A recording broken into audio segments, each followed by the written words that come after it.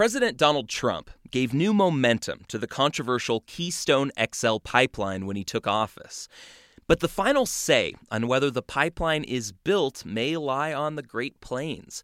For Inside Energy, Grant Gerlach reports on landowners in a rural part of Nebraska who promised to put a kink in the president's plans. Jeannie Crumley's introduction to the Keystone XL oil pipeline came 7 years ago. That's when she learned heavy crude from Canada, up to 35 million gallons per day, could soon pass through her land. In fact, the pipeline route isn't far from her kitchen where we sat to talk. The pipeline would be about, 400 yards north of my house, running through a creek out here where cattle water and where we draw irrigation water. Crumley's family raises cattle and corn in Holt County in north-central Nebraska. They draw water for thirsty crops and livestock from the High Plains Aquifer. She calls the underground reservoir the lifeblood of the operation. Keystone XL would run through the land above that water supply. The company in charge of the project, TransCanada, says pipelines are safer than hauling oil by train, and it says it will accept the legal responsibility to clean up any damage. But for Jeannie Crumley, an oil leak on her land is something she can't afford. For our agricultural purposes, the purity of the water is essential, and it's the thing that probably is driving the resistance. She and a group of other local landowners sued to block TransCanada from seizing land by eminent domain. And in 2015, it looked like that resistance had paid off when the Obama White House rejected Keystone XL. It was a sweet victory, but I'm a realist, too.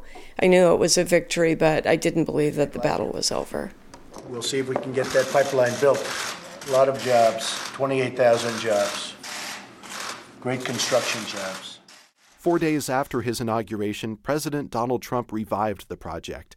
At a signing ceremony in the Oval Office, he issued an executive order directing the State Department to approve the pipeline. Now, Crumley and dozens of like-minded landowners in this farming and ranching community are reviving their resistance. They gathered at the community center in the Holt County seat of O'Neill to hear from allies like Jane Klebb of the anti-pipeline group Bold Alliance. We certainly don't have somebody in the White House right now that we feel like we can influence a lot, but we think we can stop it here in the state. Keystone XL could be approved at the federal level by the end of March, but Klebb says TransCanada still must have two things from Nebraska: a route approved by the state's Public Service Commission and contracts with all landowners, either voluntarily or through eminent domain. Sarah Shore of the climate change activism group 350.org, which opposes the pipeline, says there will be other stall tactics, federal lawsuits, and legal complaints by tribes in South Dakota. But these Nebraska landowners could be an important obstacle. Keystone XL can't be built without eminent domain. Even after that, landowners are planning further legal challenges. If we stop the route through Nebraska, we stop the pipeline. The pipeline does have supporters in Nebraska. Governor Pete Ricketts has touted the potential construction jobs and tax revenue, and there are supporters in Holt County for the same reasons. Bill Tilke has heard from them. He chairs the County Board of Supervisors.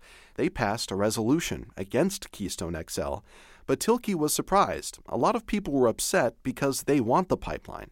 I had probably more calls with people wondering why we had done the resolution than I ever did on people calling to say to do that. Politically speaking, Holt County is deep red. Voters went for Donald Trump 8-1 over Hillary Clinton.